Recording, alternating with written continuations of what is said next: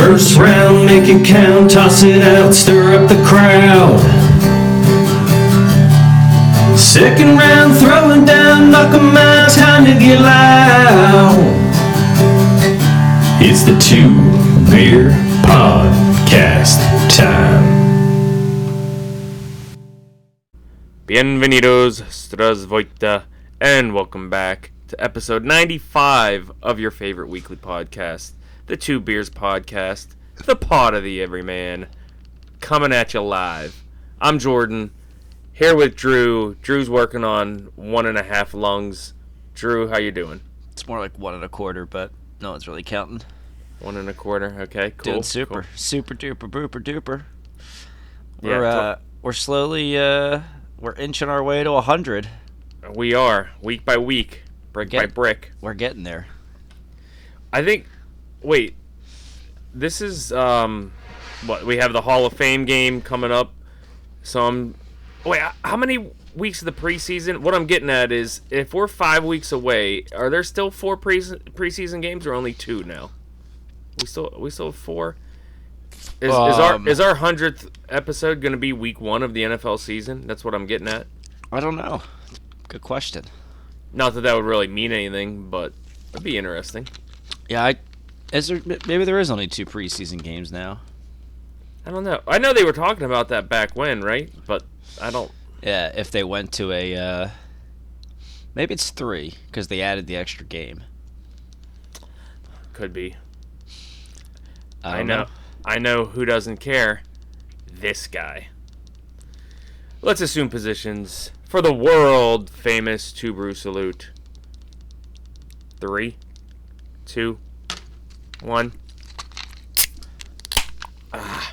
There it is. Heady Topper. Alchemist Brewery, Vermont. How many of those you got? I got 8 of them. I have a couple left. Oh, sweet. I'll save you one. Super. What are you drinking? H2O? A sparkling ice fruit punch. Checks out. With vitamins and antioxidants. All right. Cool. Let's talk a little beer one's a little bit light here this week, but let's talk a little boxing. Yeah, little light. Little swim. Little night swim. What's that from? Dusty Bun. Oh. Little swim by the lake. Little night swim. Were you just watching that or something? No, it's just a hilarious line. That it is, Edward. I lack originality in my life, so I just try to quote funny and creative people. Understood. All right, boxing. I definitely slept on Gary Antoine Russell boxing last weekend. Totally. Meaning you forgot that he was fighting, not that you slept on him as a fighter. Correct. Georgie Bear. Man, that dog's got a bark. I'm 2 levels, a bunch of plywood and concrete below him. Yeah, he's got a set of lungs on him, unlike someone else I know. Yeah. Gary Antoine Russell. Yeah, I totally whiffed on that. I didn't even realize he was fighting last week. That was the only fight I cared about on the card, to be honest with you. Yeah, me too. Yeah, so he improves to what, 18 or 19-0? I think he's 16-0 with 16 knockouts. There you go. Yeah, whatever it was. Definitely a quick stop. He's got a 16 he's won by knockout in every fight. Yeah. Quick stoppage by the ref. What did you think about that? I thought it was definitely a quick stop. I don't know why he stopped it. I mean, in real time, I actually wasn't surprised because when he got up, he definitely didn't look like he had his legs on him as he was walking back to the corner. And I was looking at him when he went to do like the whole arm thing. Yeah. And it looked like he wasn't giving much power, like, as he was lifting his arms. Like, yeah. So, like, when I originally saw it, I was like, oh, he's stopping this. As you see, like, the slow-mo and the replay, like, I probably agree it wasn't a great stoppage, but at first, like, when I'm watching it real time, Like, I was like, yeah, like, the guy doesn't seem like he's got his wits about him. When I saw it real time, I was like, huh. He seemed okay. Maybe the referee saw something. We'll probably see it on replay. And then they showed the replay a bunch of times, and I was like, yeah, I'm not seeing anything. I don't know what that was about. It may have just been me. So, like I said, it was you and the ref. Yeah, he just didn't look. Again, I just thought his legs didn't look great walking to the corner, and it didn't look like he was like giving much. That his arms had much like give to them as he was checking them. I gotcha. And so, I thought he was that guy. I don't think was winning the fight, but like I thought he had a pretty decent attack. I thought I thought the scorecards were bad. I thought that fight was at least even before the knock, because I guess that was the 6th round that he knocked him. That he got the knockdown. Well, the stoppage. I had it 3-2. Gary Russell, who I gave a swing round to, which easily could have went to the other guy. So every card had Gary Russell Jr. up by at least 2, if not 3 rounds, and I was like, it doesn't feel right. Yeah, it was a very competitive bout. So, they instantly called for a rematch. I don't know how that gets made. I would have loved to have seen the CompuBox. Maybe keep talking. Maybe I'll find the CompuBox. I was just surprised. Because from the Russells, which, oh, by the way, the first fight for the fam since Mr. Senior was called home. So, yeah, shout out to them. Like again, they're just what a family. Just such class act people. And their first fight without their dad. But I've just come to love those guys, and I just expect them to show up and just, like Gary Russell Jr. freaking was showing up. What's his name with one arm? So Magsayo. So I kind of expected Gary Antoine just to dance circles around this guy, but it was competitive. I think it's Bartholomew or something. Oh like yeah, that. He's a former champion. Like he's not a tomato can. I'm just saying from the Russells, I just kind of expect him to show up and kick ass. It's kind of cool seeing Gary Russell in his corner. Yeah, well, they've always been in each other's corner. It's just that the dad always had the lead seat, and the other guys were just on the below the apron kind of thing. Yeah. Well, I think Russell. I think he was. I think he was doing the corner stuff last fight because I think that was when his dad lost his leg before he passed away, right? Gotcha. Didn't he lose his leg? Something like that. So I think Gary Russell. Yeah, so I think Gary Russell was in the ring for that too. So just kind of we should know that, but I don't. I mean, Gary Russell only gets in the ring once every 18 months anyway, so it's just good to see him actually get in the ring, even if he wasn't fighting. Dan, our guy Dan Canobia had a funny joke. He was doing a Q&A today. It was like, what flies like twice every 2 years? It was basically something that happens very randomly, and he goes, a Gary Russell Jr. fight. I was laughing. It was funny. That Dan's got jokes. I was like, well done, sir. Well done. Yeah, anyway, did you find the CompuBox? Yeah, it was actually Gary Russell doubled him up in the first 2 rounds, and then it was basically even for the next 3. So. Oh yeah, I did see that. Yeah. Yeah. So again, that's where I was like, all right, it was pretty close. I'm not really sure what differentiated Russell to some of those judges in the tight rounds, but I thought Bartholomew or whatever. Yeah, like he hurt him a couple times in that fight. It's some really good. Yeah, and I use the word hurt loosely, obviously. Like he tagged him. Yeah, he buzzed him. Yeah, it was competitive. No. Yeah, like he buzzed him. Like you could tell, and he was like, this especially hilarious. Drew Bartholomew, 65 jabs thrown, 1 landed. Oh yeah, wild. He I might have been the second round where Gary Russell got tagged and then just had to clench him for 30 seconds because he just didn't have his legs. Oh yeah. One of those. But which is, it just again doesn't have a lot of fights under his belt, but knew to do that. So which you don't see a lot of young fighters who get tagged, kind of instinctively do. So it's a good test for him.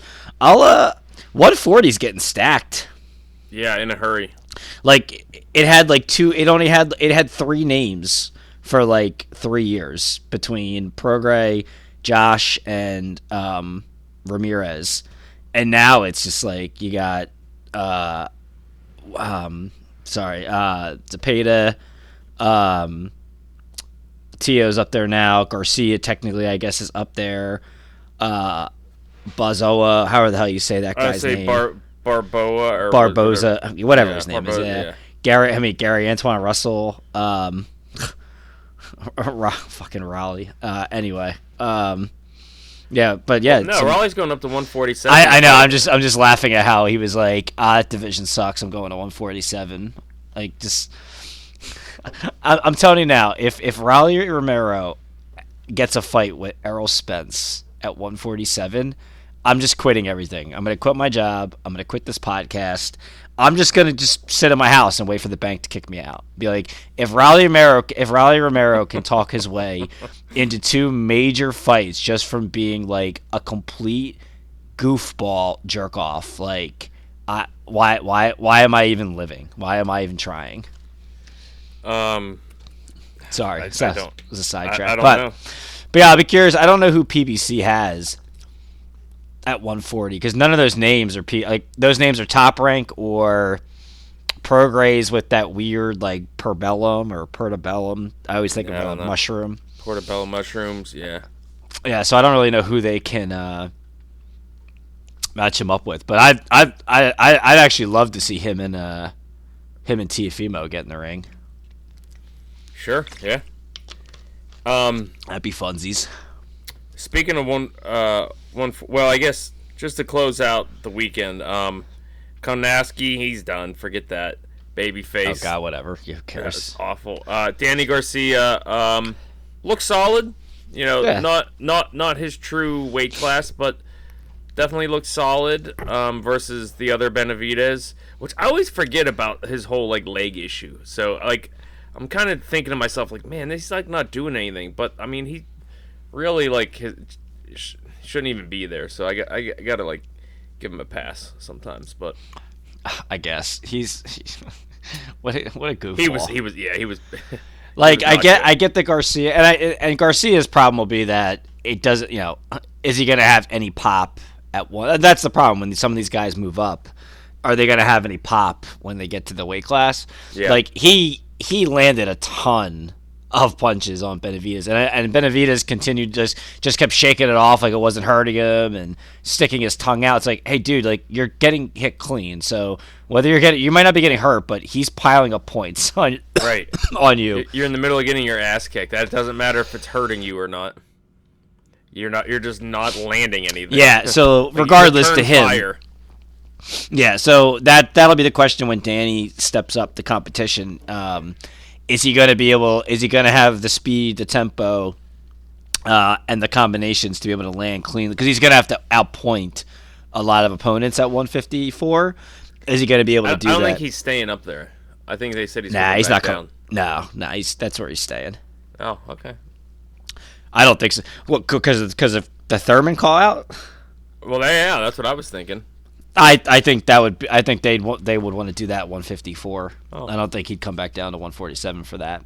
Okay. And what was I gonna say about Garcia?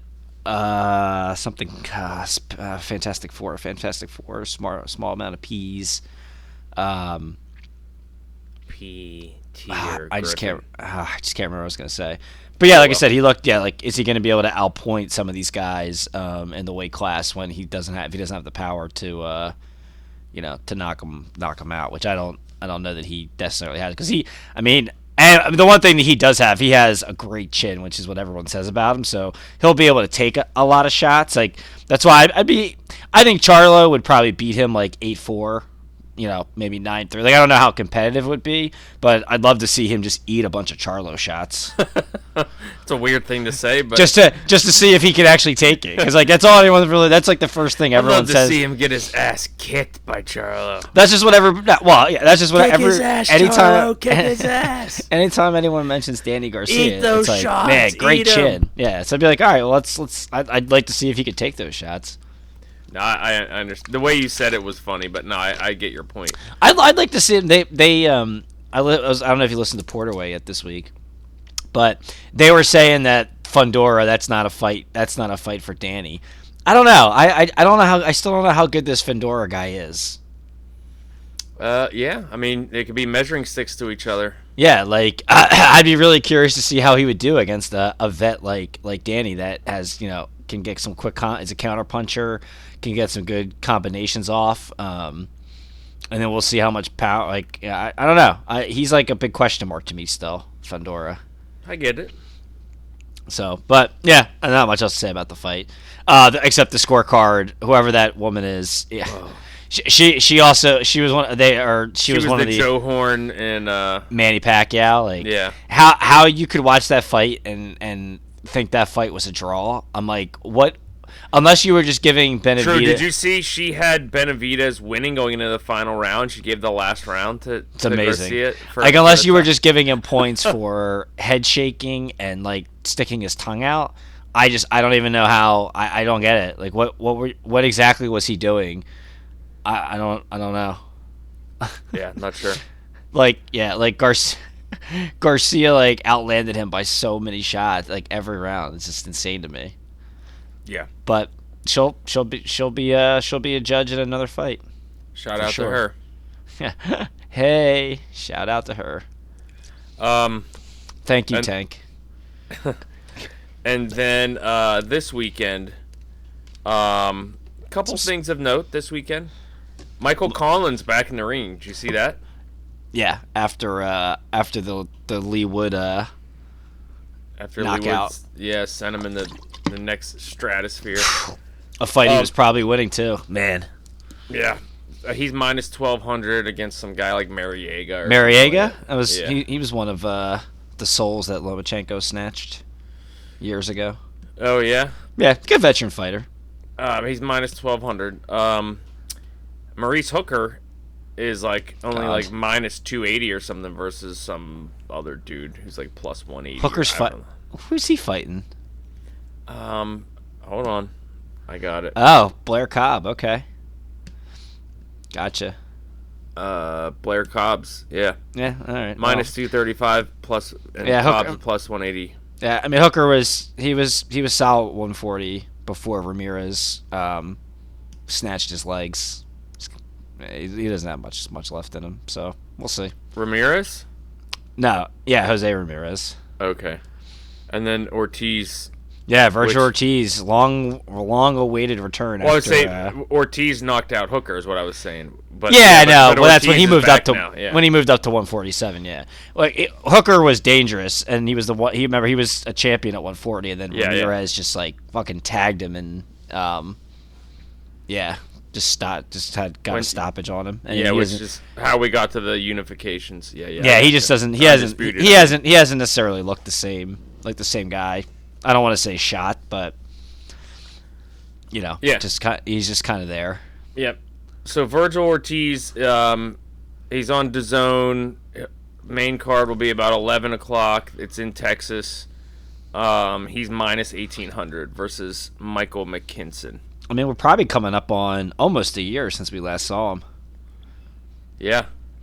Because he had to pull out because of the spinal, whatever the hell it was. I still don't know what it was. What was it? I was just saying Mike Tyson, spinal.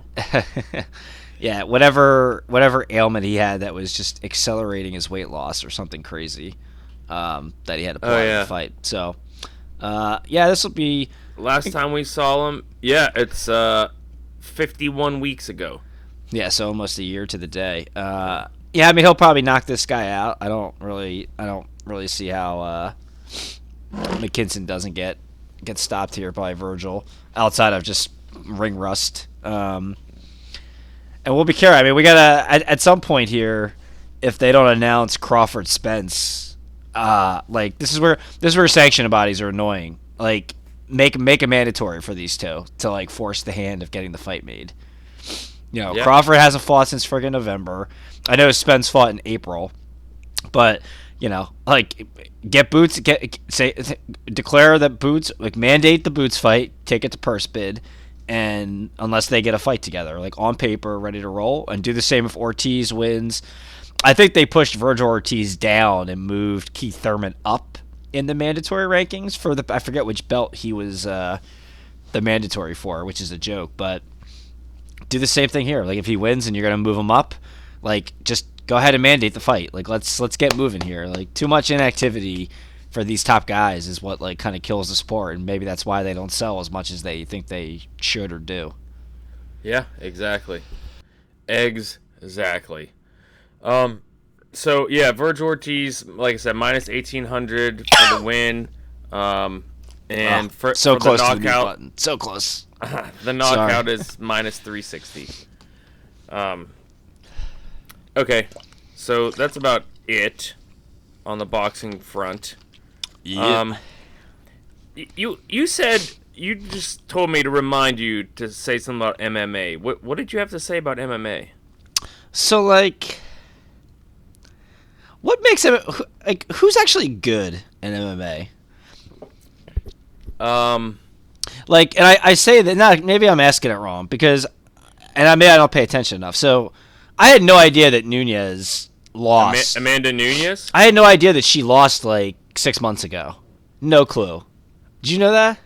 I think so. Because she fought this weekend, and the big thing was like, it was like whatever they tagged it, like repeat revenge or some tagline, whatever it was. And I was like, wait, what? I was like, did Nunez lost? And I went back because I wouldn't know it because she's still like in all these commercials and all this stuff, and you know, in boxing, like if you lose, it's like you're trash or washed, you're a hype job, nothing. You know what I mean? And I'm like, that's what? It's nuts. Let me go look. And then I go and I look it up and I see that she lost, but she's got like 5 losses. Yeah. She's 22-5, like, but like she's considered like awesome. Yeah. And has 5 losses. So like what measures what makes you good in MMA, I guess? Like obviously having a perfect record isn't what it is. Yeah. And I don't ask you because I don't pay it. The only thing I know about MMA is Patty Batty Fatty, who I love now. This guy is my dude. I love this guy. Yeah. I don't even know if he's good, to be honest with you. I just love him because he's hilarious to me. I know McGregor.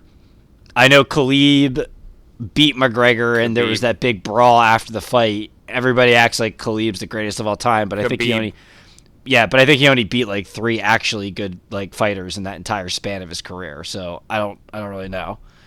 And Ken Shamrock was an MMA guy, but that was years ago, right? I don't know if he actually did it or not. He's a wrestler. Yeah, well, I thought he came from UFC. So obviously I know Shamrock. I think he tried to, but okay. No, I mean, and Joe Jewett. I don't know much about it either. I know is like, I like what they're honestly they're prohibitively expensive for me to watch the big fights. Like twice a month, I'm not going to shell out $75 or $100 to watch MMA. Like I'm not. My MMA budget isn't like $150 a month. And I mean, you can pretty much go to any bar and watch them for free because they'll have them.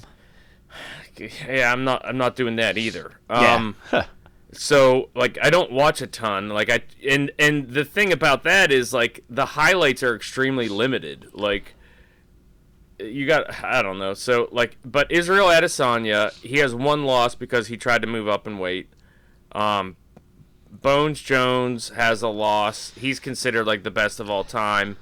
Is that the guy that keeps getting busted? Who's the guy that keeps getting busted for like cocaine? Like, is that him? Bones Jones? Yeah, John Bones Jones. Yeah.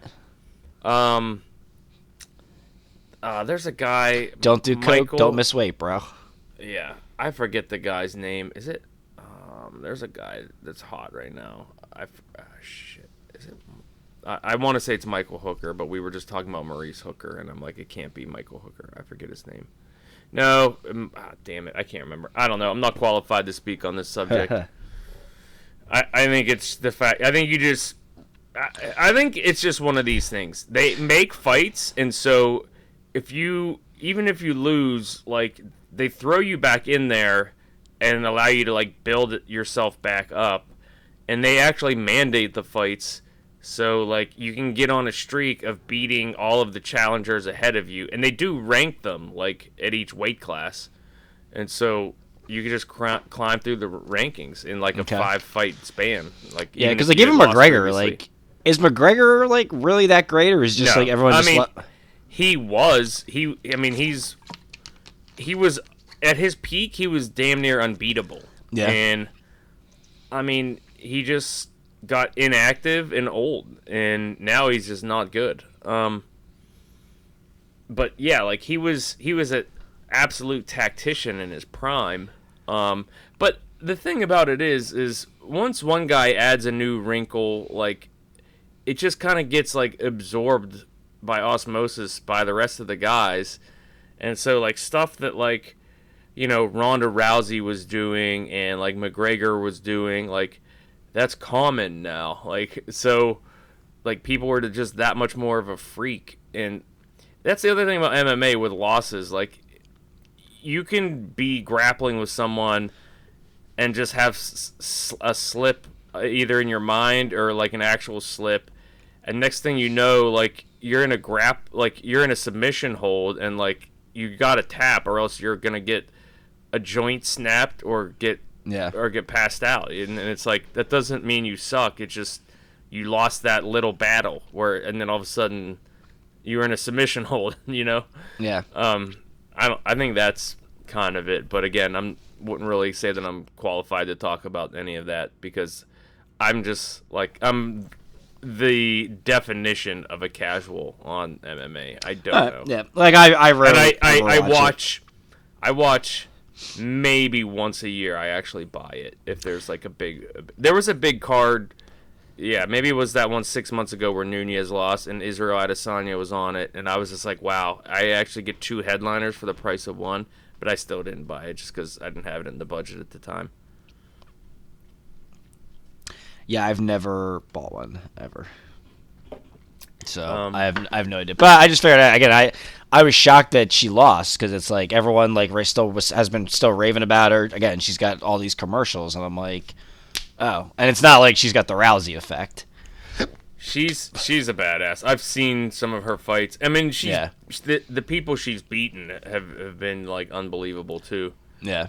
I forget the Shevchenko. That's the girl that I always liked, and Nunez beat her. Shevchenko, I think that was her name. I still remember being there for Rousey's first loss to Holly Holmes. Whew. Yeah, I mean, they're just got that kick just got stunned by that kick to the face, and that was a wrap. That'll do it. Yep, that'll do it. All right, moving on from MMA. I kind of want to talk about these MLB trades, and specifically the Padres one. Whew, big time. I gotta say that if I was a GM, I feel like the Padres GM is exactly what I'd be doing. Like, build up your farm system as best you can, and just sell them off for proven stars, because, like, you're hoping that your prospects make it to be solid contributors. Like, even that guy like Gore, who's like that top pitching prospect, like even he's been like the number 1 pitching prospect for a while, and like the closer he's getting to major league, and I know he's dabbled in major league, like he's slipping up some. It's like you just never know with these prospects. So like, if you can flip these top prospects for like legit stars, I mean, that's just do it, right? Yeah, I don't know. That's what I think. And I don't know if San Diego is going to be able to re-sign Soto. But I read their GM was like, hey, you know what? We get him for this year and 2 more years. In my mind, that's 3 pennant races we get him for. He said that's a lot of time. Like that's legitimately like good, like to get him for 3 pennant races. And I mean, they're in a spot where they're competing with the Dodgers, who have like a $6 billion payroll. So, right, you have to make bold moves. Yeah, exactly. And they went out and got Hader from Milwaukee, which I think Milwaukee won that trade. Hader, I love watching Hader. Like, his stuff has so much movement, but like his ERA is not good this year, and it's like in the fours. So, at least it was when I looked it up a week ago or 4 days ago, or whatever it was. But, yeah, I man, they, like you said, they just have to go for it because they got to compete. And they don't have any playoff wins. I don't even know if they have playoff appearances outside of the bubble. Yeah, the bubble. And what else? Oh, from the Nats perspective, like, I don't know. If I was a Nats fan, I would be dismayed and upset, but I wouldn't be mad at ownership because I think the frustrating part is, okay, they won the 19 World Series. Pure luck. Well, Scott, a rogue error and hot pitching. I mean, was Harper on that team? No, he was already that on was the the Phillies. first. That was the first year after he was out. So of course it's all like, oh well, he was the reason they never won. Clearly. No, but I like when they first got Soto in the minors, they had to be thinking like, oh man, like Harper, Scherzer, Strasburg, Soto, like we could be set up for a mini dynasty here. And like none of those guys, like Strasburg's still around, but he's injured all the time. But none of those guys are even around anymore. Like they gotta be like, like what? How? Like fast forward 3.5 years, and like where are all these guys? What? Yeah. And they've been the worst team. I think that if not the worst, one of the worst teams in baseball since 2019. And then they step up and they try and make the huge contract for Soto, and he won't even go for it. And it's just like, son of a bitch. It was a fake big contract. I mean, they tried to keep the average annual by throwing a bunch of years at him. Yeah, so they just got cute with him. Yeah. Yeah, I mean, yes, but also it's the market's always going to be what the last guy got. So I understand, but you're throwing $440 million at a 23-year-old. So I hear you. I mean, like these guys care. He doesn't hit free agency for another 2 years. So these guys they care about the AAV, man. I would too, and I think he did the right thing. I'm just saying that's a bold move. Because soon as that ink hits the paper, you're getting $440 million. Even if your arm gets bit off by an alligator, I mean, like you're still gonna get that 440. But I mean, in the next 2.5 years, that alligator comes and snatches his arm. I mean, I don't know where he'd find alligators at. They have alligators in the Dominican. Isn't that where him and Tatis are both from there? Some gators. Gators bitches better be wearing jimmies.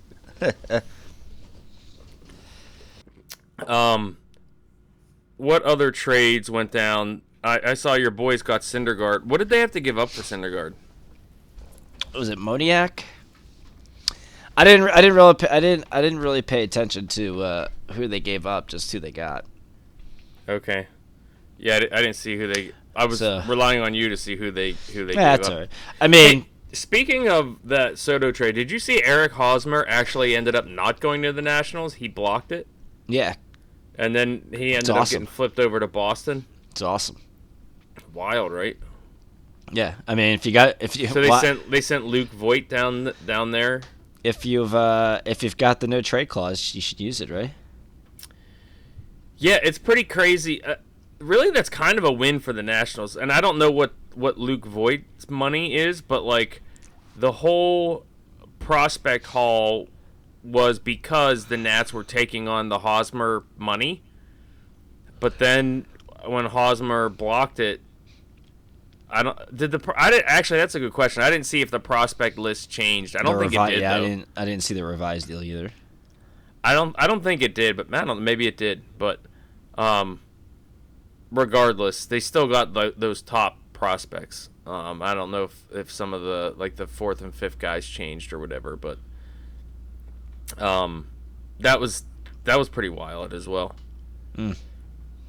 What else? The Yankees got Joey Gallo out of there. How about that? Yankees fans don't have to cry anymore. He went to the Dodgers. Wasn't he with the Dodgers? Nah. Ah, Gallo? Wasn't he? Oh, wait, was he? I don't know. I mean, he was obviously with Texas is who he came up with, but Yeah. It'd be awesome. I would if well I What I'd would hate be awesome? I'd hate it if it was Dodgers Yankees in the World Series, but it would be awesome if it was Dodgers Yankees in the World Series and like Game 7, Gallo hits a game like a walk off home run to that end would it. be hysterical. It would be the great. It was only with Texas, by the way. I was thinking of Jock Peterson. I bet Texas and then the Yankees. It would be so worth it to see the Dodgers actually win like a real World Series. It'd be so great. Yeah. Yeah. What else? Did you see? How about the Braves giving that contract to what's his name? Austin Riley. I didn't see that. Oh, you didn't see that? Nah, I didn't see it. Is that the guy's name? Austin Riley. Sounds right. The first baseman. I mean, they gave him You sound confident, so.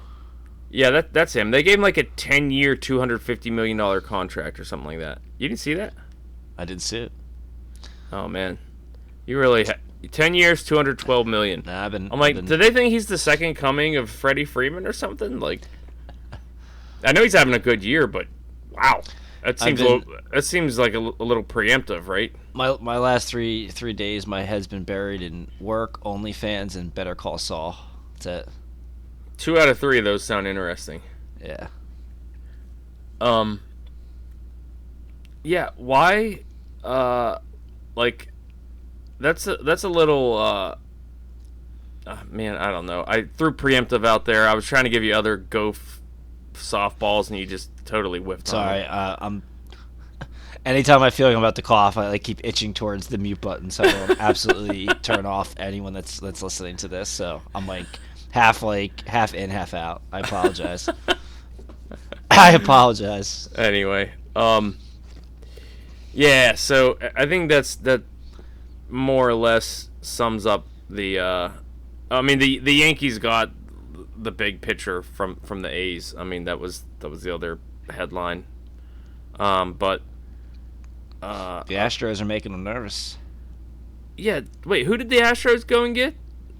I don't know, but the Yankees were like 30 games better than everybody at one point, and now like the Astros are almost right there with them. Yeah, I know. I did see that. Yeah,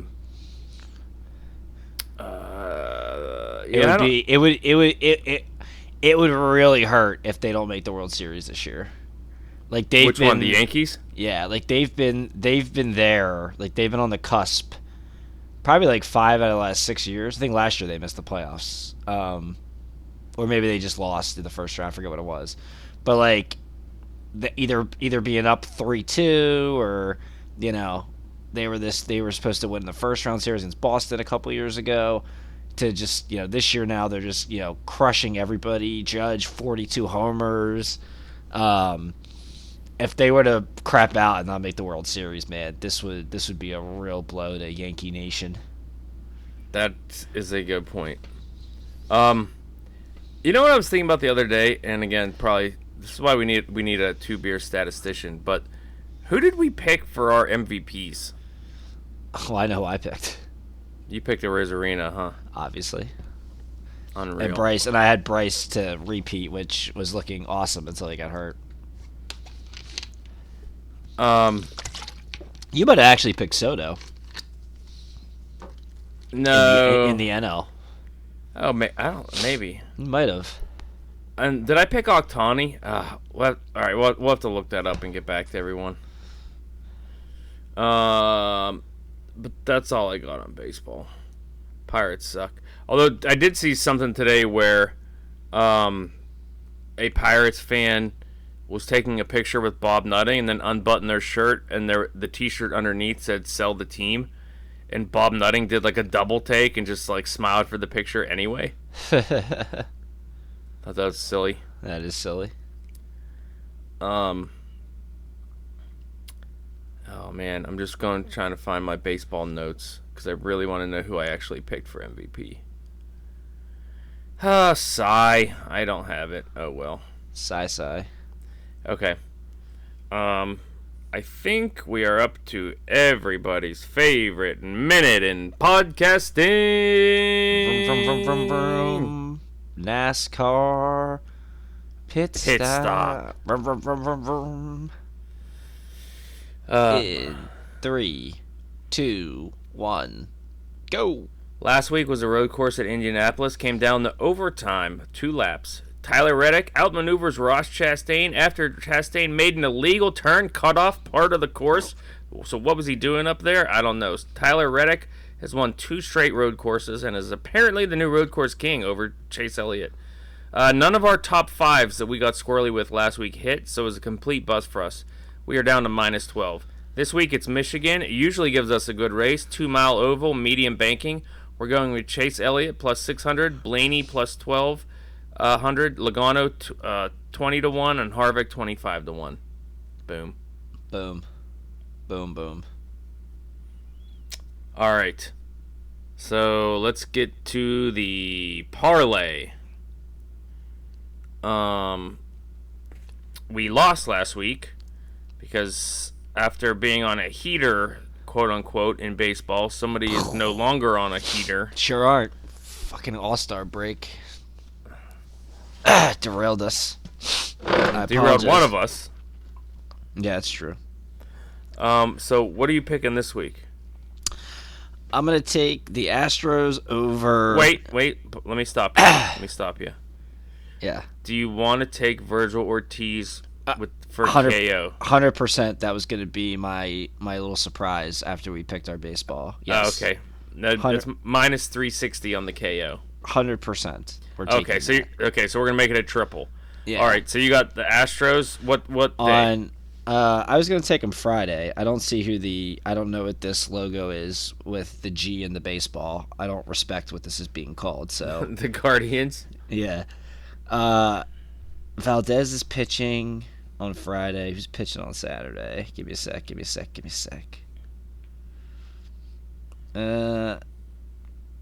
Yeah, let's take them Friday. Let's take the Astros on Friday. Okay. I'm taking the Orioles over the Pirates on Saturday. Again, Okay. The Orioles are above 500, and I don't know who this guy is they have pitching. He apparently sucks. Is that a home game for the Pirates? No, unfortunately it's in Baltimore. Dagger. Yeah, but the pitcher for the Pirates, I went to the game that this guy pitched last, and he gave up 12 hits to the Phillies, and so I'm like, 12? Yeah, in like 5 innings, maybe in a baker's dozen. So yeah, Brubaker for the Pirates, he sucks. I'm going with the Orioles. That's a 5:00 game on Saturday. And so we got Ortiz Saturday KO. We got Houston Friday, and we got Buccos Saturday. Love it.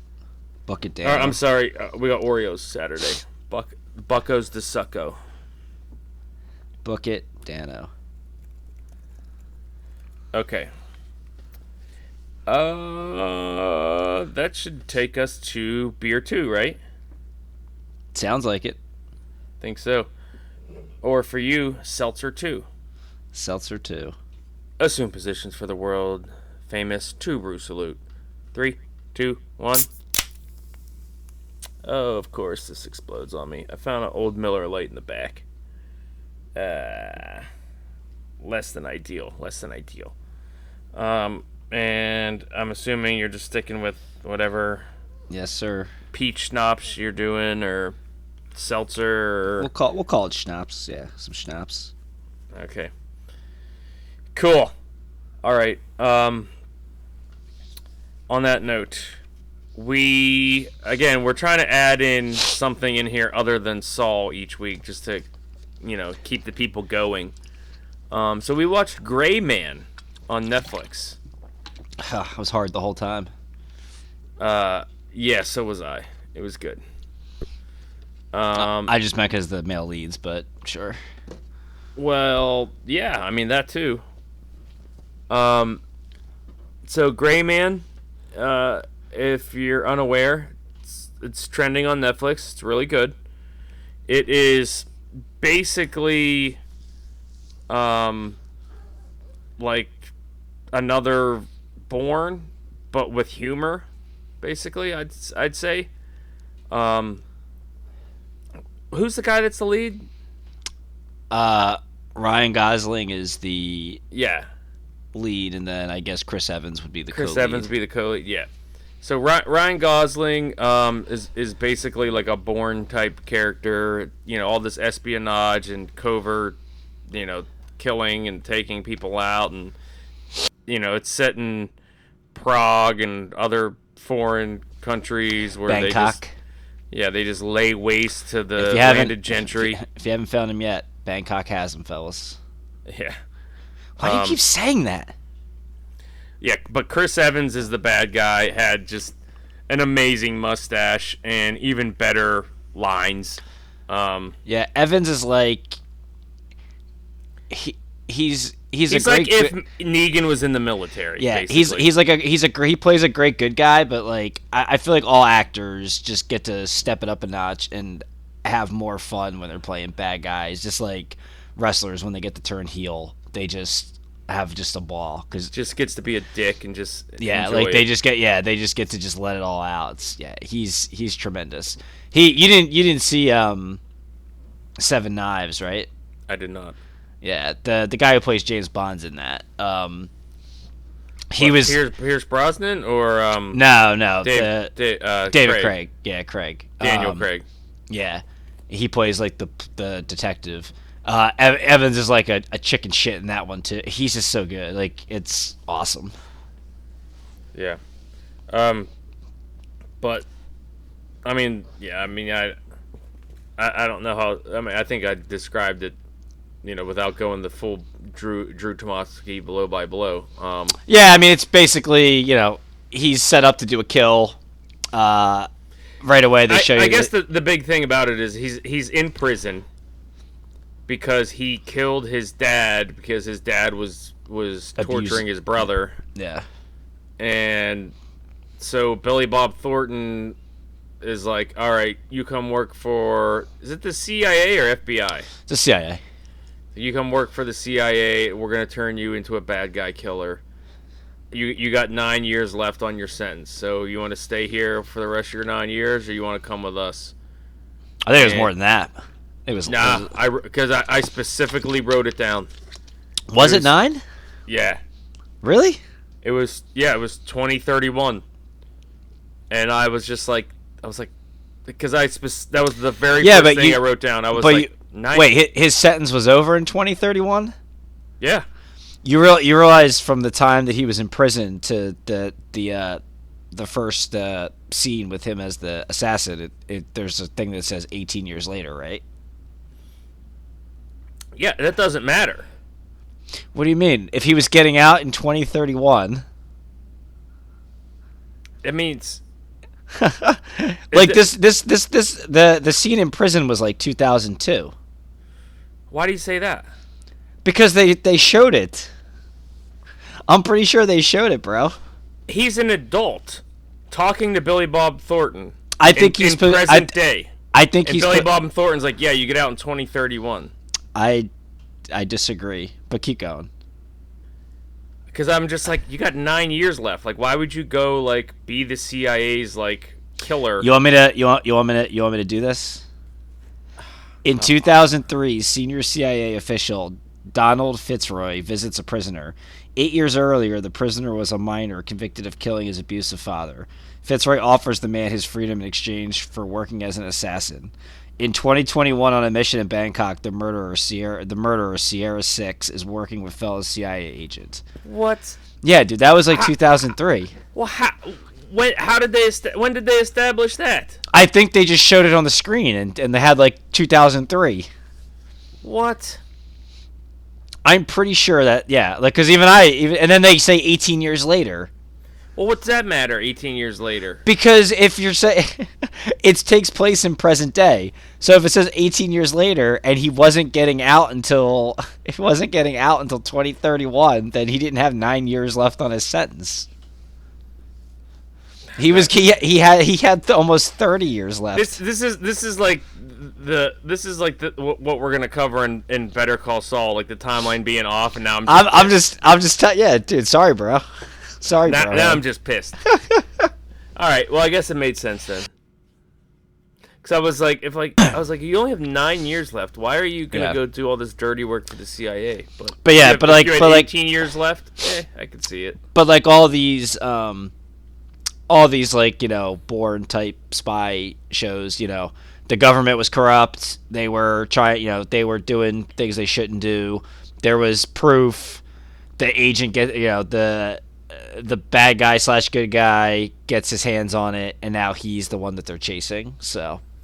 Yeah, the guy that he's set to kill had the evidence against the government, and then he has the evidence, and now they're coming after him. Blah blah blah. Yeah. I mean, the action sequences were insane. I was shocked. I knew it was the Russo brothers that were directing it, but if I didn't know that, I would have said, "Well, this is a Michael Bay film," without even hesitating. The Gosling was just great. Like he was. You could. I actually liked him better in Remember the Titans. You could have swapped him and Ryan Reynolds, and they would have been the same character, basically. With the quip, like for what that character was supposed to be. All the Ryans you could just swap out. But I thought Gosling was really good. Again, Evans was great. Billy Bob Thornton with his little cameo was solid. It was good. Watching him cringe, getting his fingernails ripped out with a pair of pliers was. Might he have been the Per 36?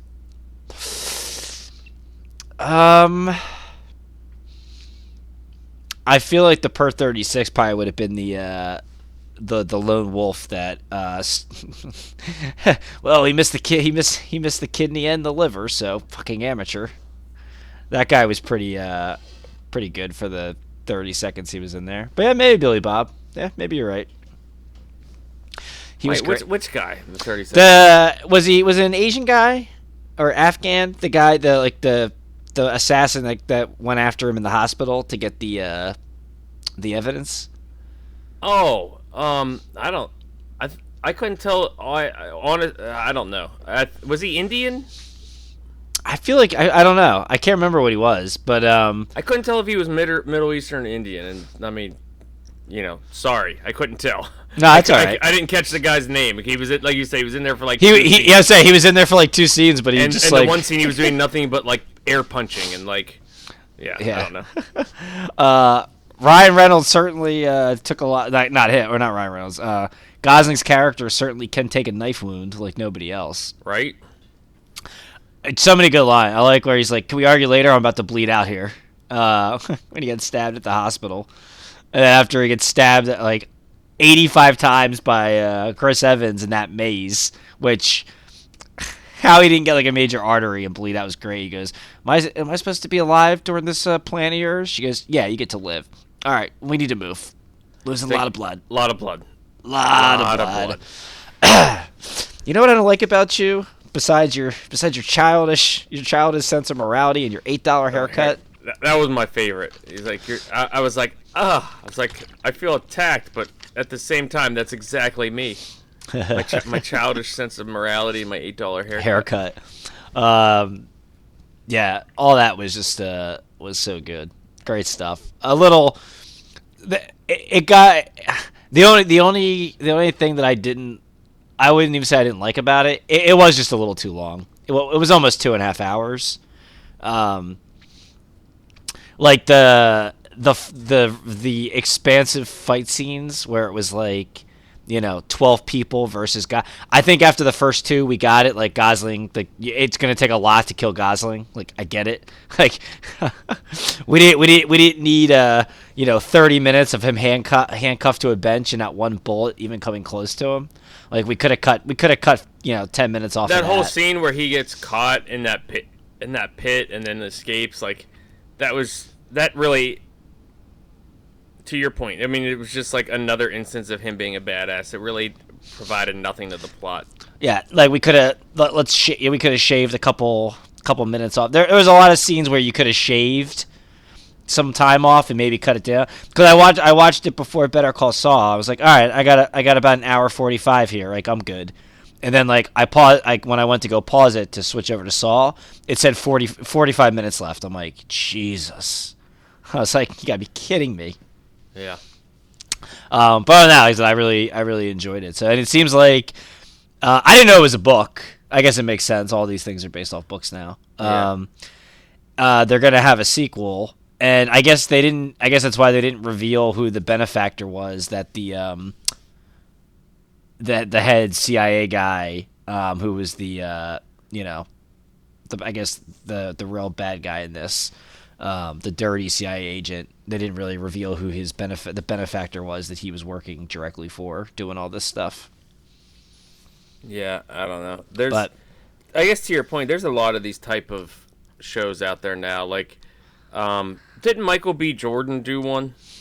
He did not Cloverfield. SEAL Team, Rainbow Six or whatever it was. Yeah, some Rainbow Six thing. Yeah. And then I know they redid. This was better. They redid Jack Reacher. Made that on Amazon, which I haven't seen yet. Yeah. And then who's the guy from The Office, the goofy guy? John Krasinski. Yeah, he did one on Amazon, which was pretty good. I typically like these type of things, but yeah, I figured you'd dig this. Yeah. I'll say that this was, in a lot of ways, it was as good as Bourne, but overall, it was not as good as Bourne. Bourne was more intense and more and heavier, and just overall better. But this had comedic value like interlaced into it, which was nice. And this wasn't like some kind of like Bourne had layers upon layers upon layers of like Treadstone and like the double crossing and stuff. This one, like, I'm assuming we'll get there in the sequels, but like for this initial one, like we don't even know what this Sierra program is. It's just kind of like, we need you to go fight bad guys is basically it. So it's like, okay, what's up? Yeah, like I said, all the scenery was cool. The female lead, she's getting a big push. She like was in some smaller roles in movies, but I feel like she's in that like Margot Robbie vibe now, where she's gonna get a push in a lot of movies. So we'll see if she can sink or swim. I forget her name, but oh jeez, you can't just disrespect her like that. I just forget her. I just always forget her name. She's playing Marilyn Monroe in the Marilyn Monroe series that I think is Hulu. I don't know. I have no interest in watching Marilyn Monroe. I'm not gonna lie. Yeah, I mean I don't either. But what's her name? Anna. Yeah, like Anna. Anna de Armas. Yeah, Anna. Yeah, sure. That. Anna de Armas. Yeah. Yeah, I actually liked the Agent Brewer character. The actress that played her performance a little bit better. Okay. The agent that ends up killing Evans's character. Oh, Lloyd Hansen. Yeah, she was good. Yeah, actually, I liked Jessica her better. Henwick. Yeah. Yeah, not bad. All right, so let's get to the two brew rating scale on this. Let's do it. I kind of have an embarrassingly high. I'm not gonna lie. I mean, it was good. I did have one other question that kind of, so like they tranquilized Lloyd, right, that one time, and he was like, I just got shot in the ass, right? Yeah, like what a scene. Yeah. When they tranquilized him, why'd they just leave him there? Why didn't they kill him or like capture him or something? Because I think her initial intent was to capture Gosling and turn him in to show that she wasn't in on it, to like kind of, because they were the guy, the head, basically. So she only had one set of cuffs. Is that the? Well, she didn't have to do that to Hansen wasn't the target. So she was. Chris Evans' character wasn't like the target she was going after. She knocked him out, and then initially she was just going to bring Chris Evans in to the CIA and be like, yeah, see, I'm not involved in this, so back up, bitch. Oh, okay. So I mean, and then she knocked Gosling out with the tranquilizer, so he couldn't kill him. How'd that work out for her? She Not great. got a heart and decided to keep it going. Not great. Yeah. Not great. Okay. 2 brew ratings. Acting. 2.5. I gave it a 3. What gave it a 2.5 for you? I just thought Chris Evans was so good. I don't know. Like, it wasn't like nobody had to do like anything super dramatic in it. Like, everybody just kind of got to be like a sarcastic smart ass. I don't know. I didn't think there were any like really challenging scenes or anything. I gotcha. That's all. But I mean, 2.5 is pretty high. I gotcha. Yeah, writing. 3. I gave it a 2.75. And I guess maybe that's where I balance out the same as you. Like, yeah, like a lot of the dialogue was like easy. There wasn't a lot of like tear-jerking scenes or anything like that. No real twists or turns. Like, even the reveal of why he was in prison, there wasn't really like, I was waiting for some like crazy twist, but it was like, oh, his dad's just like Totally understandable. His dad's just burning him with car lighters and waterboarding him and his brother. Okay. Yeah. Plot. I gave it a 2.5. And maybe it's a little high. Maybe it's closer to 2. I gave it a 2. Yeah, I'm going to change that on the fly, too. Because there was, like you said, there was no twists or turns or anything. And like I said, it wasn't like Jason Bourne level of like plot. Yeah, it was basic plot. Yeah. That they made it really good with like the humor and the action. Yes. Feel/genre. 2.5. I gave it a 3. And I guess that's where I balance it out too with like it was basic for the genre. It was exactly what you would think, but it wasn't anything above and beyond. But yeah, I see why you would say 3 as well. Yeah. Rewatchability. I gave it a 2. I would rewatch it again, but I'm not gonna like sit around and like put it on. But like if somebody else wanted to watch it, I'd watch it again and be happy with it. I gave it a 2, which is probably high because it's just too long. To your point, I would like maybe go on YouTube and watch some scenes and like laugh at the banter. Yeah. But it is like super long. But I still gave it a 2. Yeah, that's a good way to put it. There are parts that are rewatchable, and other parts it's just like, yeah, you don't need to rewatch them. So mine came out to 12.25, which I feel is pretty high. What'd yours come out to? 12.5. Mine's actually higher than yours. Well, mine was 12.75, but I knocked that half off of the plot. So yeah, 12.5 was solid. All right, so 12 3/8. Yeah. There we go. Love it. All right. That wraps up the Gray Man. Why was he called the Gray Man? I never put 2 and 2 together, and I know I'm gonna feel like an idiot. Because they operate in the gray space of, I guess, like the law, right and wrong, good and bad. Yeah, they didn't really do a good job of selling that part of it. If that's really like the reasoning, I think they said something about gray something like one time, and I was just like, wait, that was the hook right there? It was just you're going to operate in the gray space, which I just took as like you're not like you work for the CIA, you don't work for the CIA. You know what I mean? I think that's why they're called the Gray Man. I don't, but that's okay. Okay. I feel like that's pretty something basic that like I usually wouldn't know that you'd be on top of. So, is this how you feel all the time, except for now? Yes. Exactly. Great. All right, let's bring it on home with Better Call Saul. Gene, Tekka, Vic, Jeffy, Carol Burnett, all the way wearing her hairnet. Only 2 more episodes. Yeah, only 2 more. And we don't know how it's going to end. God, it can go in so many directions. I'm sitting there at night before I go to bed, like I'm like, what the fuck's going to happen? What if this happens? Because this is what they do in the writers' room. Like they basically they literally go like action by action. Like they say, okay, this happened. Now what would this person do next? And like think what's the most like logical move on the chessboard, and then all right, then what? Like they don't do it like where they're like, all right, we need to get here. So how do we get here? It's like, all right, what would this person do next? And then what's like a stopping point? And that's like what I'm doing with these last 3 episodes. But this week, season 6, episode 11, entitled Breaking Bad. Finally, we get the long-awaited Walt and Jesse cameo. First of, I think, 2. I want to say this was pretty underwhelming.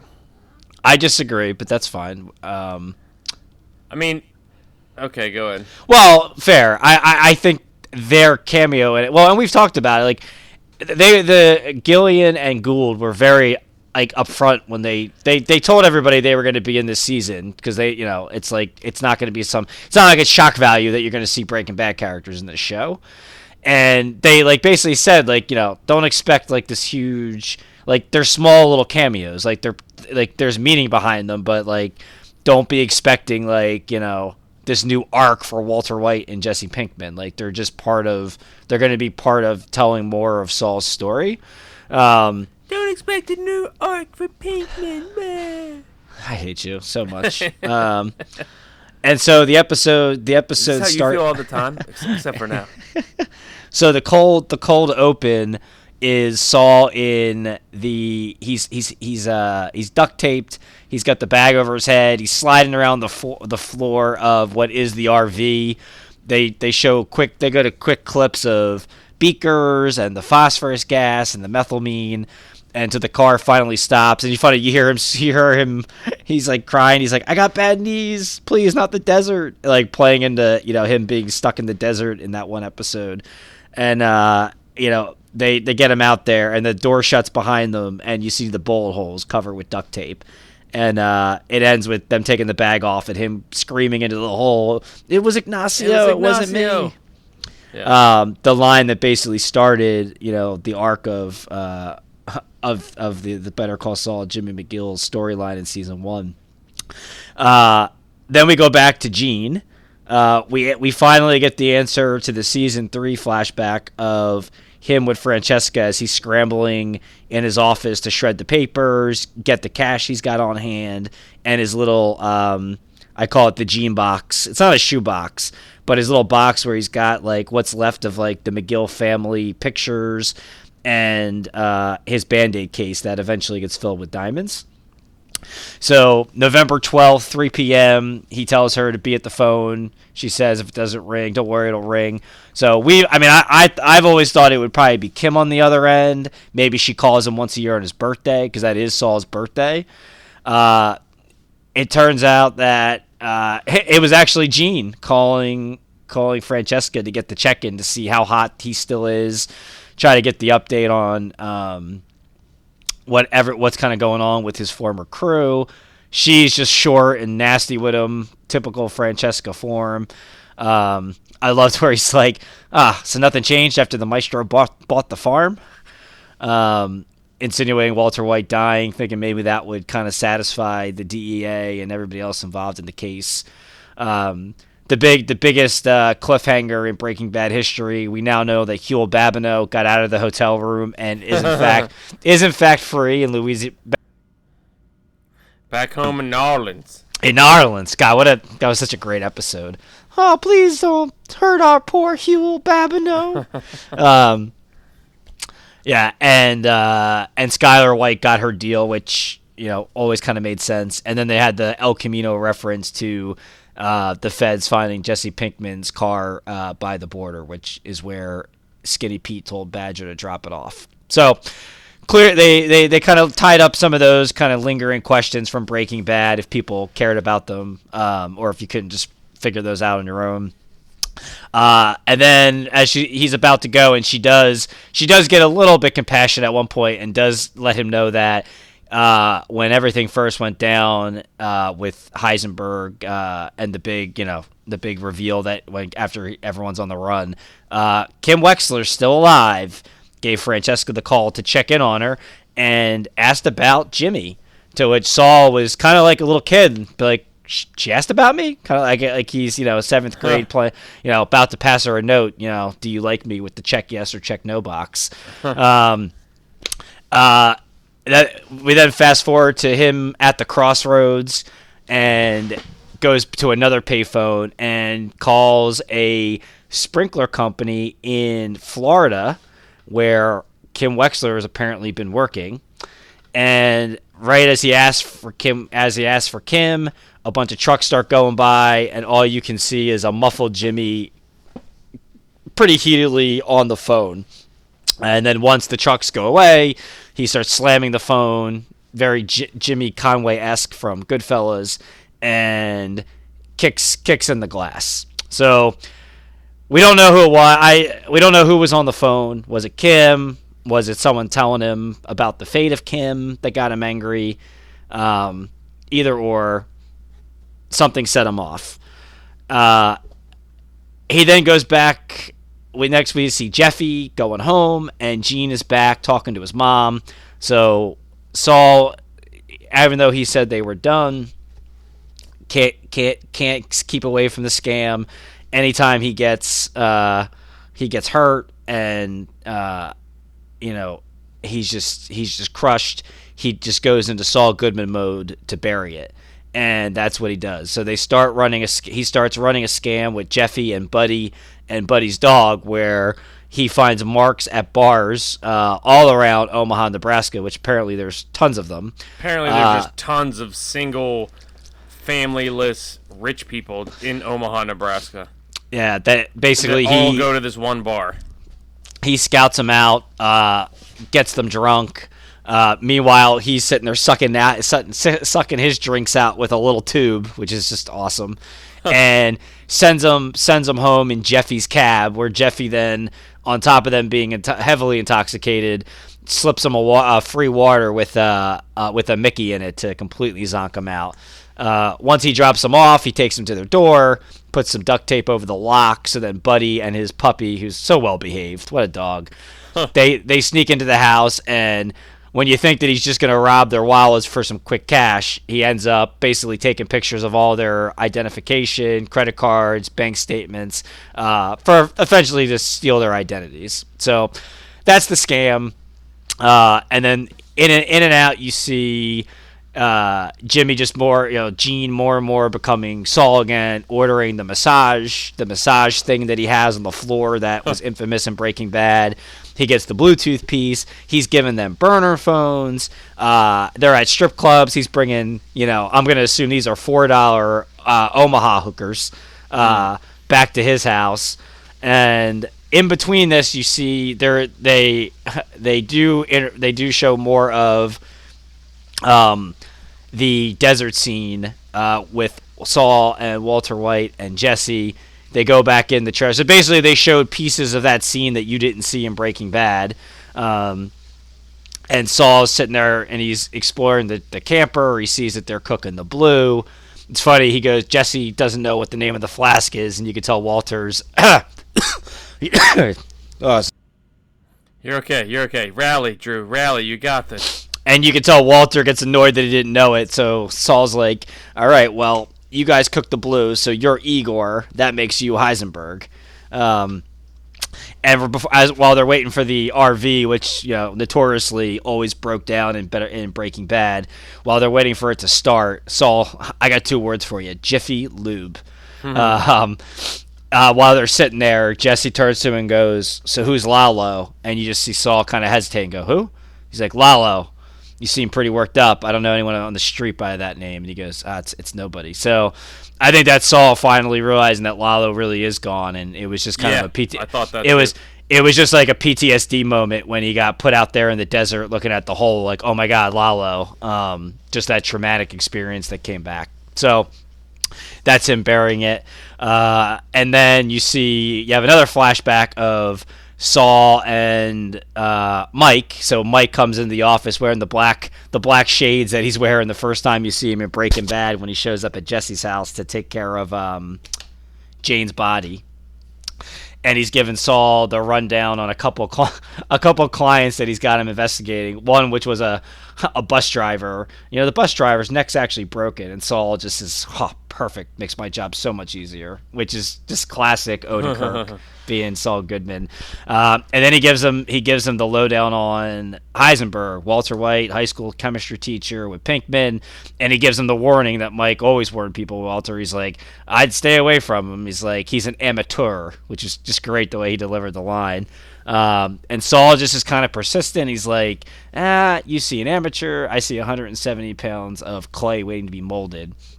And Mike's just like, listen, if the cops don't get him, it's going to be a bullet to the head. Leave it alone. And then you actually, the one interesting thing about that scene was where Saul makes the reference to, is that your opinion of him or he who must not be named? Which still, because I don't think we ever, and maybe we won't. We still don't know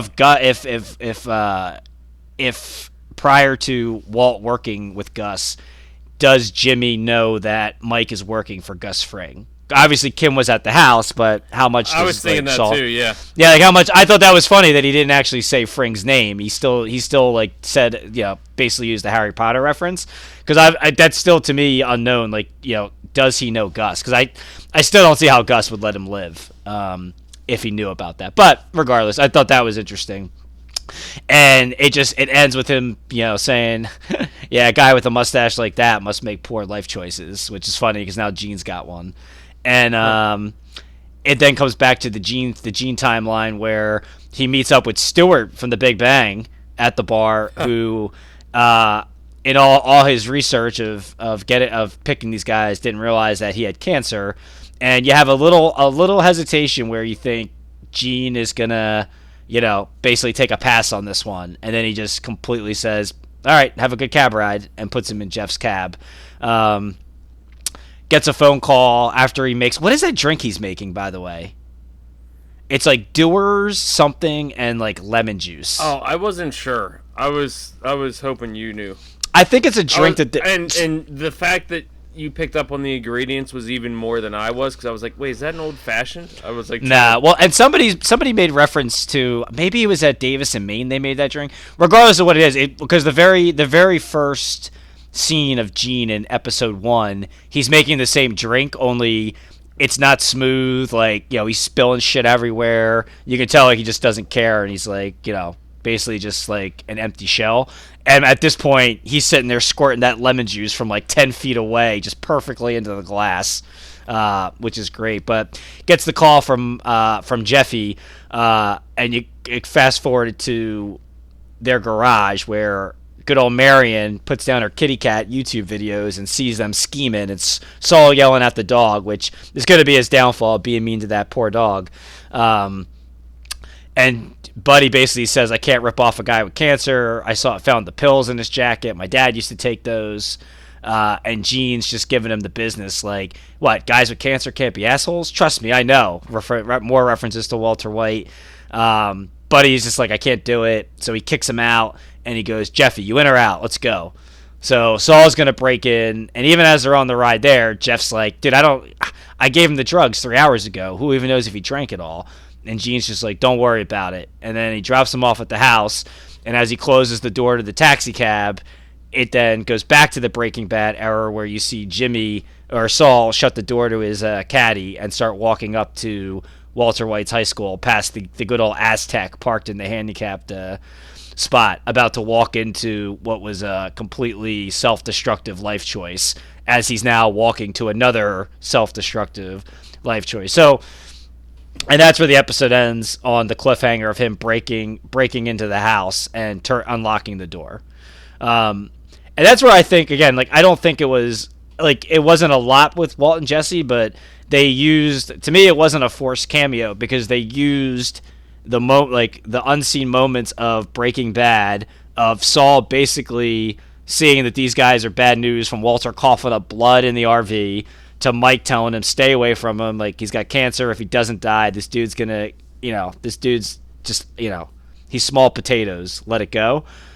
Not listening to good advice, and just going into a bad decision, and now completely relapsing like an alcoholic, doing it as Gene Tekovich, even after as Buddy's telling him, we'll get the next one. Like why? Like, what's the big deal? Jeffy telling him he might not even be fully out of it because who knows if he drank all the water and just going into it. So, and then the other cool scene was when they left the desert, by the way. Shout out to Tom Schwartz. I forget the guy's name that directed this and wrote this one.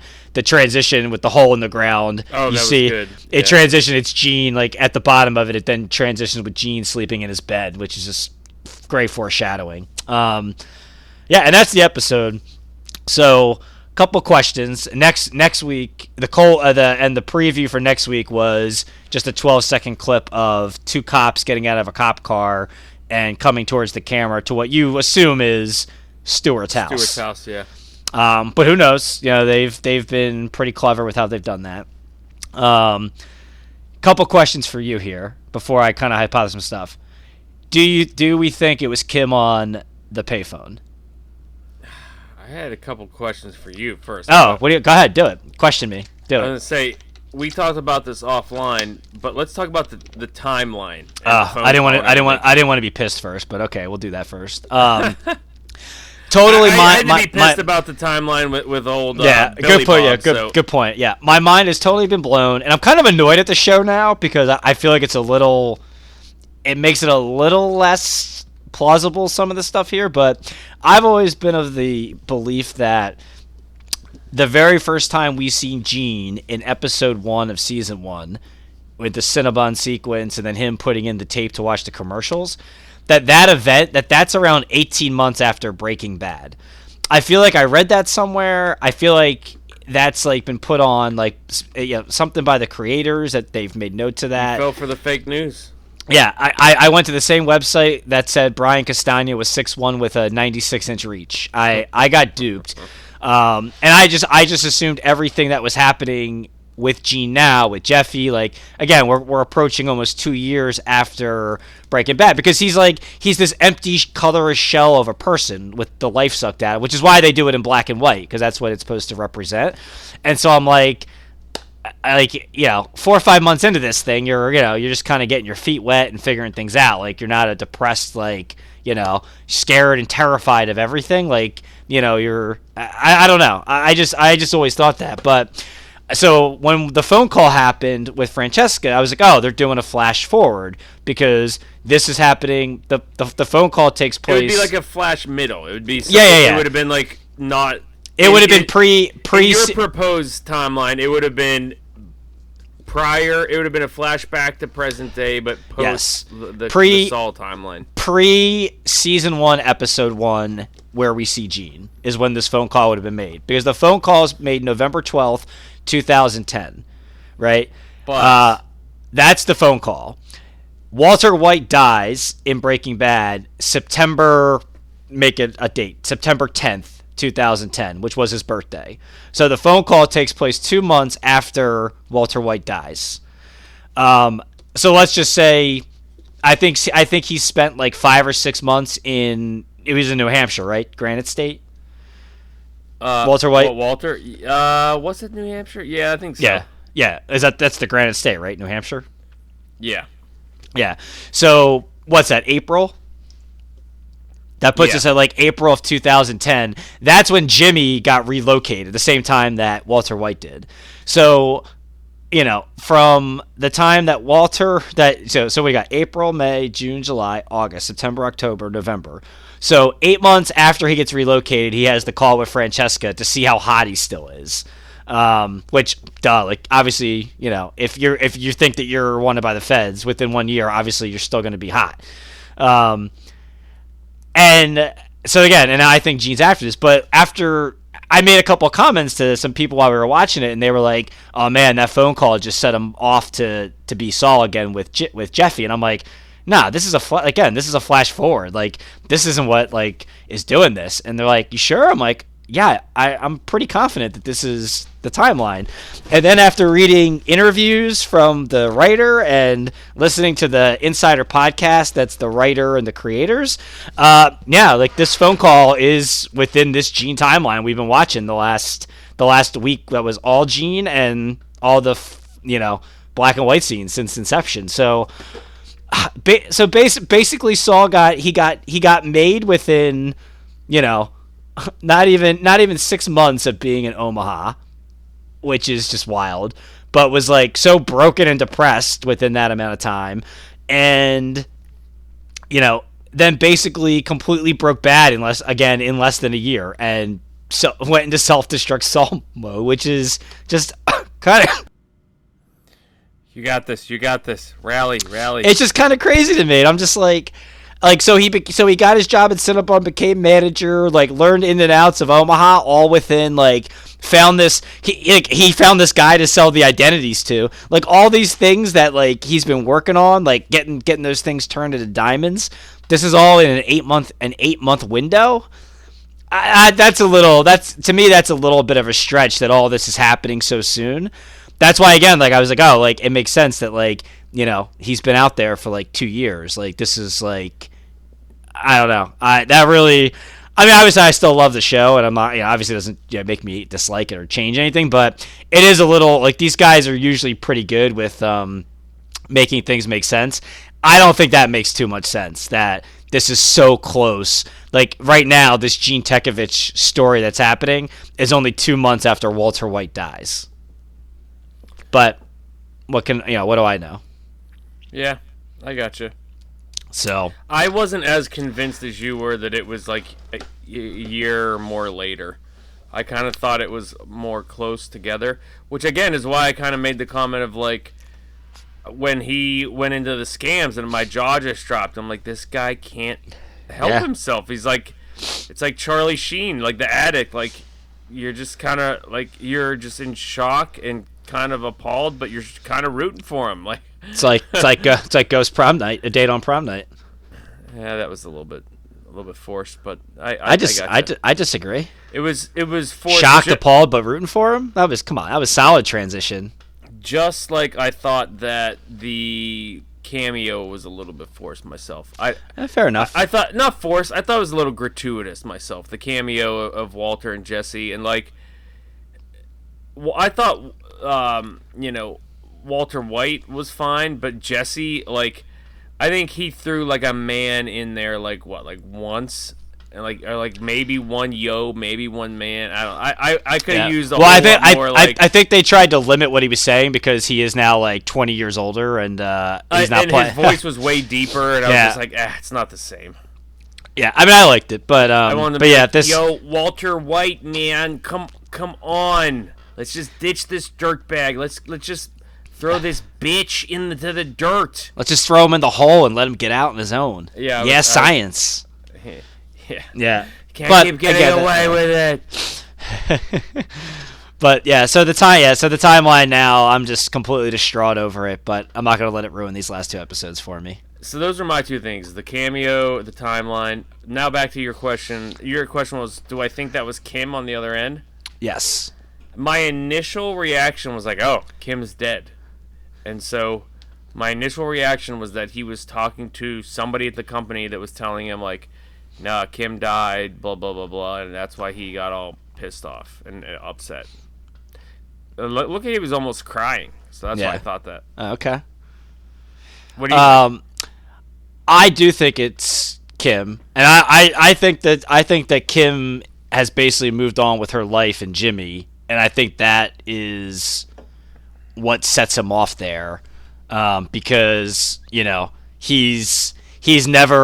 basically buried himself for good in a persona because he lost her and couldn't get over her and the hurt, and like hearing that like she just was they both their crossroads was where they both mutually ruined and led to the murder of an innocent man for kicks, which she pushed more than Saul did. I mean, he was culpable, but she was pushing it, and like she moves on and gets a happy life, and he's where he is, which again is his own self-inflicted decisions. But that was my take. There have been, and I'll tell you if you want to know, there have been tech-savvy people, and I did see it on Twitter, that drowned out the trucker noise and got some apparent muffled sentences out of Saul in that phone call. Oh my!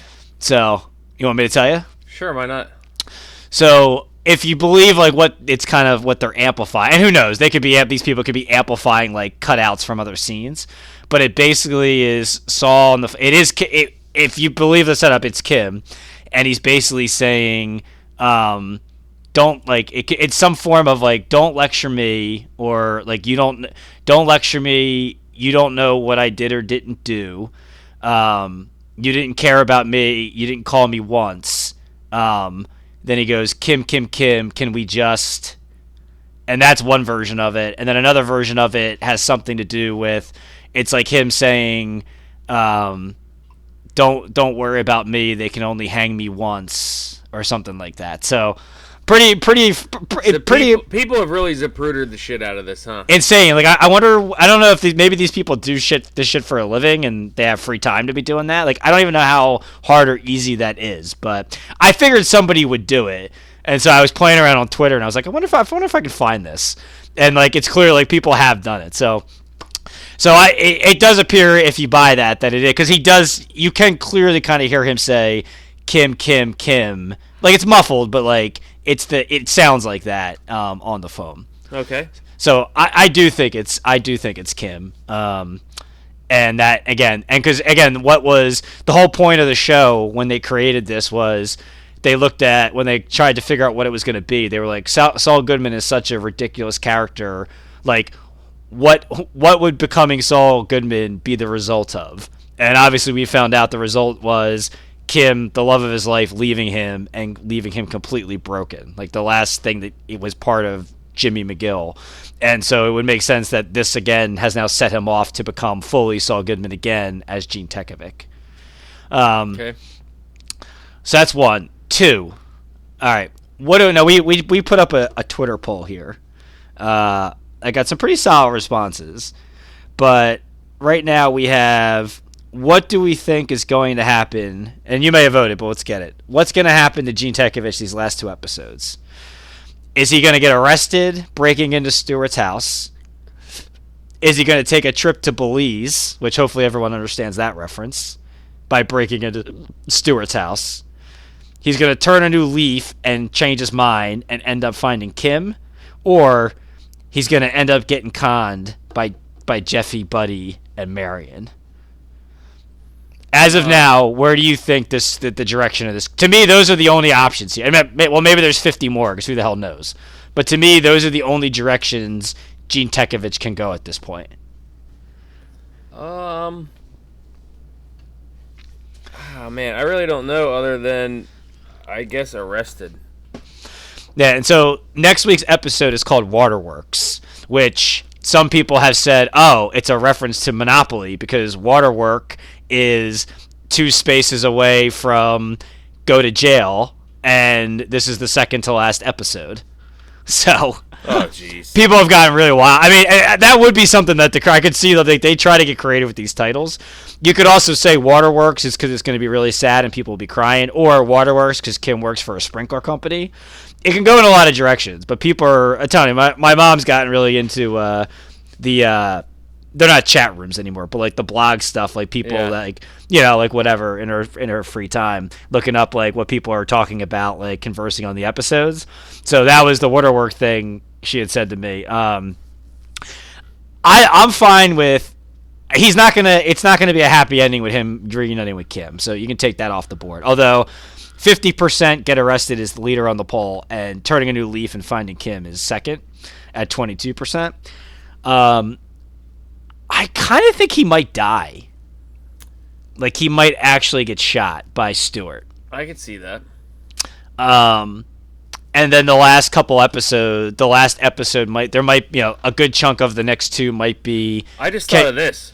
What if Jeffy and what's his name with the dog, what if they actually call the cops on him and be like, this just needs to stop? They could. Yeah, but then they would get caught too.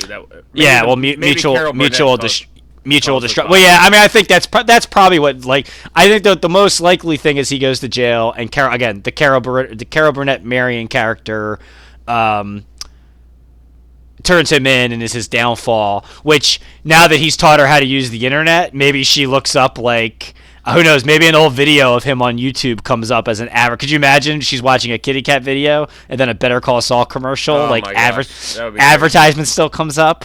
I could see something like again. It's too. We've been saying it for 2 weeks.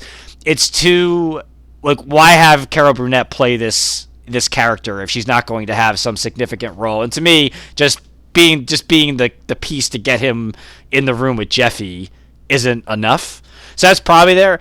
The one thing that I'll actually be annoyed if we find out that like Stewart, Jeffy, and Buddy and Marion are conning Saul, and while he's in this house, they go to his place, break in, steal his diamonds, and leave him with nothing, and then they just disappear. I don't see that. And like I could see, like I'm trying to find the angle, but like it would just be too much. Like you'd have to bet, like one, if you were just if you knew who he was and figured that he had, he had the stat, like, oh, well, this guy had to have a stash of cash that he ran away with. Like, he works an 8-hour shift every day at Cinnabon. Just break into his house. Like, he doesn't even have to know who you are. To do these elaborate schemes, to think that he would even come find you after the fact, when you first went to him and said, "I know who you are." But then to do this elaborate scheme with this guy with cancer and think he'd go it to me, like the show has never done that, and the writers don't. I'm not seeing that one. Yeah, like the writers don't do. But I would be so mad because my one issue with Breaking Bad is always the fact that Walter and Jesse, they bring down the cartel, they bring down Gus Fring, but then they end up getting outsmarted and pretty much beat to shit by Uncle Jack and the fucking Hee Haw gang. Like, if Saul Goodman gets brought down, like, gets outconned by, Beavis and Butthead and Carol Burnett, I'm going to be really pissed. I'll be disappointed that they did that because that's just not what the writers typically do. So, but it's still out there. Apparently, they did release a couple of photos. They always release a couple of photos for the next episode. And apparently Bill Burr's character, QB, is going to be in the next episode. So I'm not sure how that plays into it, but it's possible. Last question. What do you think the last Walter White scene will be? Something that we haven't seen yet. Like a new one. I mean, obviously. Well, you mean you? You mean we already knew. You mean like it's not going to be like last one where it was like in the trailer that just was like an in-between thing? Walter White scene? Yeah, well, like so far, the scenes have been like scenes that we already knew about, like him going to the desert. Right. I'm saying it's something like in between plot points that we haven't seen before. So I'd have to like make one up. I don't know. I would be shocked if Gene breaks into this house. For some reason, I think the cops being there is too obvious in the preview. I wouldn't be shocked if, as he's about to rob Stewart, I'm thinking he might have a flashback to a scene with Walter when Walter goes, because when Walter poisons Brock, which is just, the point to that's what everyone says is kind of was the point of no return for Walter White when he poisoned the kid to get what he wanted. He goes to Saul to get the information where to find him. I wouldn't be shocked if maybe they play on that scene if they keep doing this like back and forth in time to show like is he gonna do the same kind of heinous thing like rob this poor sick guy, and maybe he has a change of heart and then just leaves the house. And then he goes back, and the cops are waiting for him at his place because Carol Burnett turned him in. So I think that might be where they go with the next Walter White scene, but we shall see. Okay. Yeah, so many directions. I love this show. Talking Saul is they have one next week or for next week's episode. The say what it is again, Palmitude or whatever the hell. Penultimate. The penultimate episode here. So I obviously something pretty significant's got to happen that they're gonna do. They're gonna do it the week before the finale, in my opinion. It's an hour. This past week was an hour and 20 minutes. Next week is an hour and 20, and the finale is an hour and 40 minutes. Ooh. But with commercials, there's always it'll end up being probably like an actual hour and 10 minutes of TV time. Yeah, it's exciting. I'm pumped, man. I'm gonna miss Saul it, but probably does end up dying. I'm just trying. Walter ended up dying. Saul will probably end up dying. Yeah, well, because they keep saying that like nobody, all like the fan theories they've seen, like nothing's actually happened. So like I feel like him going to jail would be pretty obvious, but like I don't think many people would think that he dies. Yeah, I think jail would be right up there with. I'm sorry, I think dying would be right up there with jail because that's true. They killed Walter White. Yeah, and and we have in all the little teasers that they showed leading up to the second half of the season, they did those 15 to 20 second teasers where it was a scene and then a character saying a line. We've now seen all the scenes. The last scene that we hadn't seen was his Bluetooth ringing on his desk, which was the scene where Mike comes in to give him the lowdown on Walter White. But the only line that has not been said yet is the teaser with Kim reciting the oath of being sworn in as an attorney. So that is still to come in the last 2 episodes. Gotcha. For anyone keeping score at home. That's all I got, Chief. Nice. Good job. As per usual, Rain Man. I try.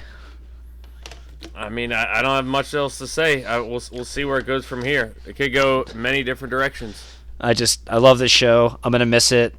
Not too many smart TV shows left out there right now. Yeah, I hear you. All right, Drew, you did it. You made it through with 1 1/4 lung. That was tough. The sigh. That's it. It was tough. We got there. Oh, I almost had to cough again and was like scrambling. So, all right. Good cough. See you out there. I see what you did there. Big kisses. Sit down. Pull you that first round. You got an open count. Toss it out. Everybody's cordial right now. Stir up the crowd. Get you that second round. Go on and throw it out. Talking about anything that makes you get loud.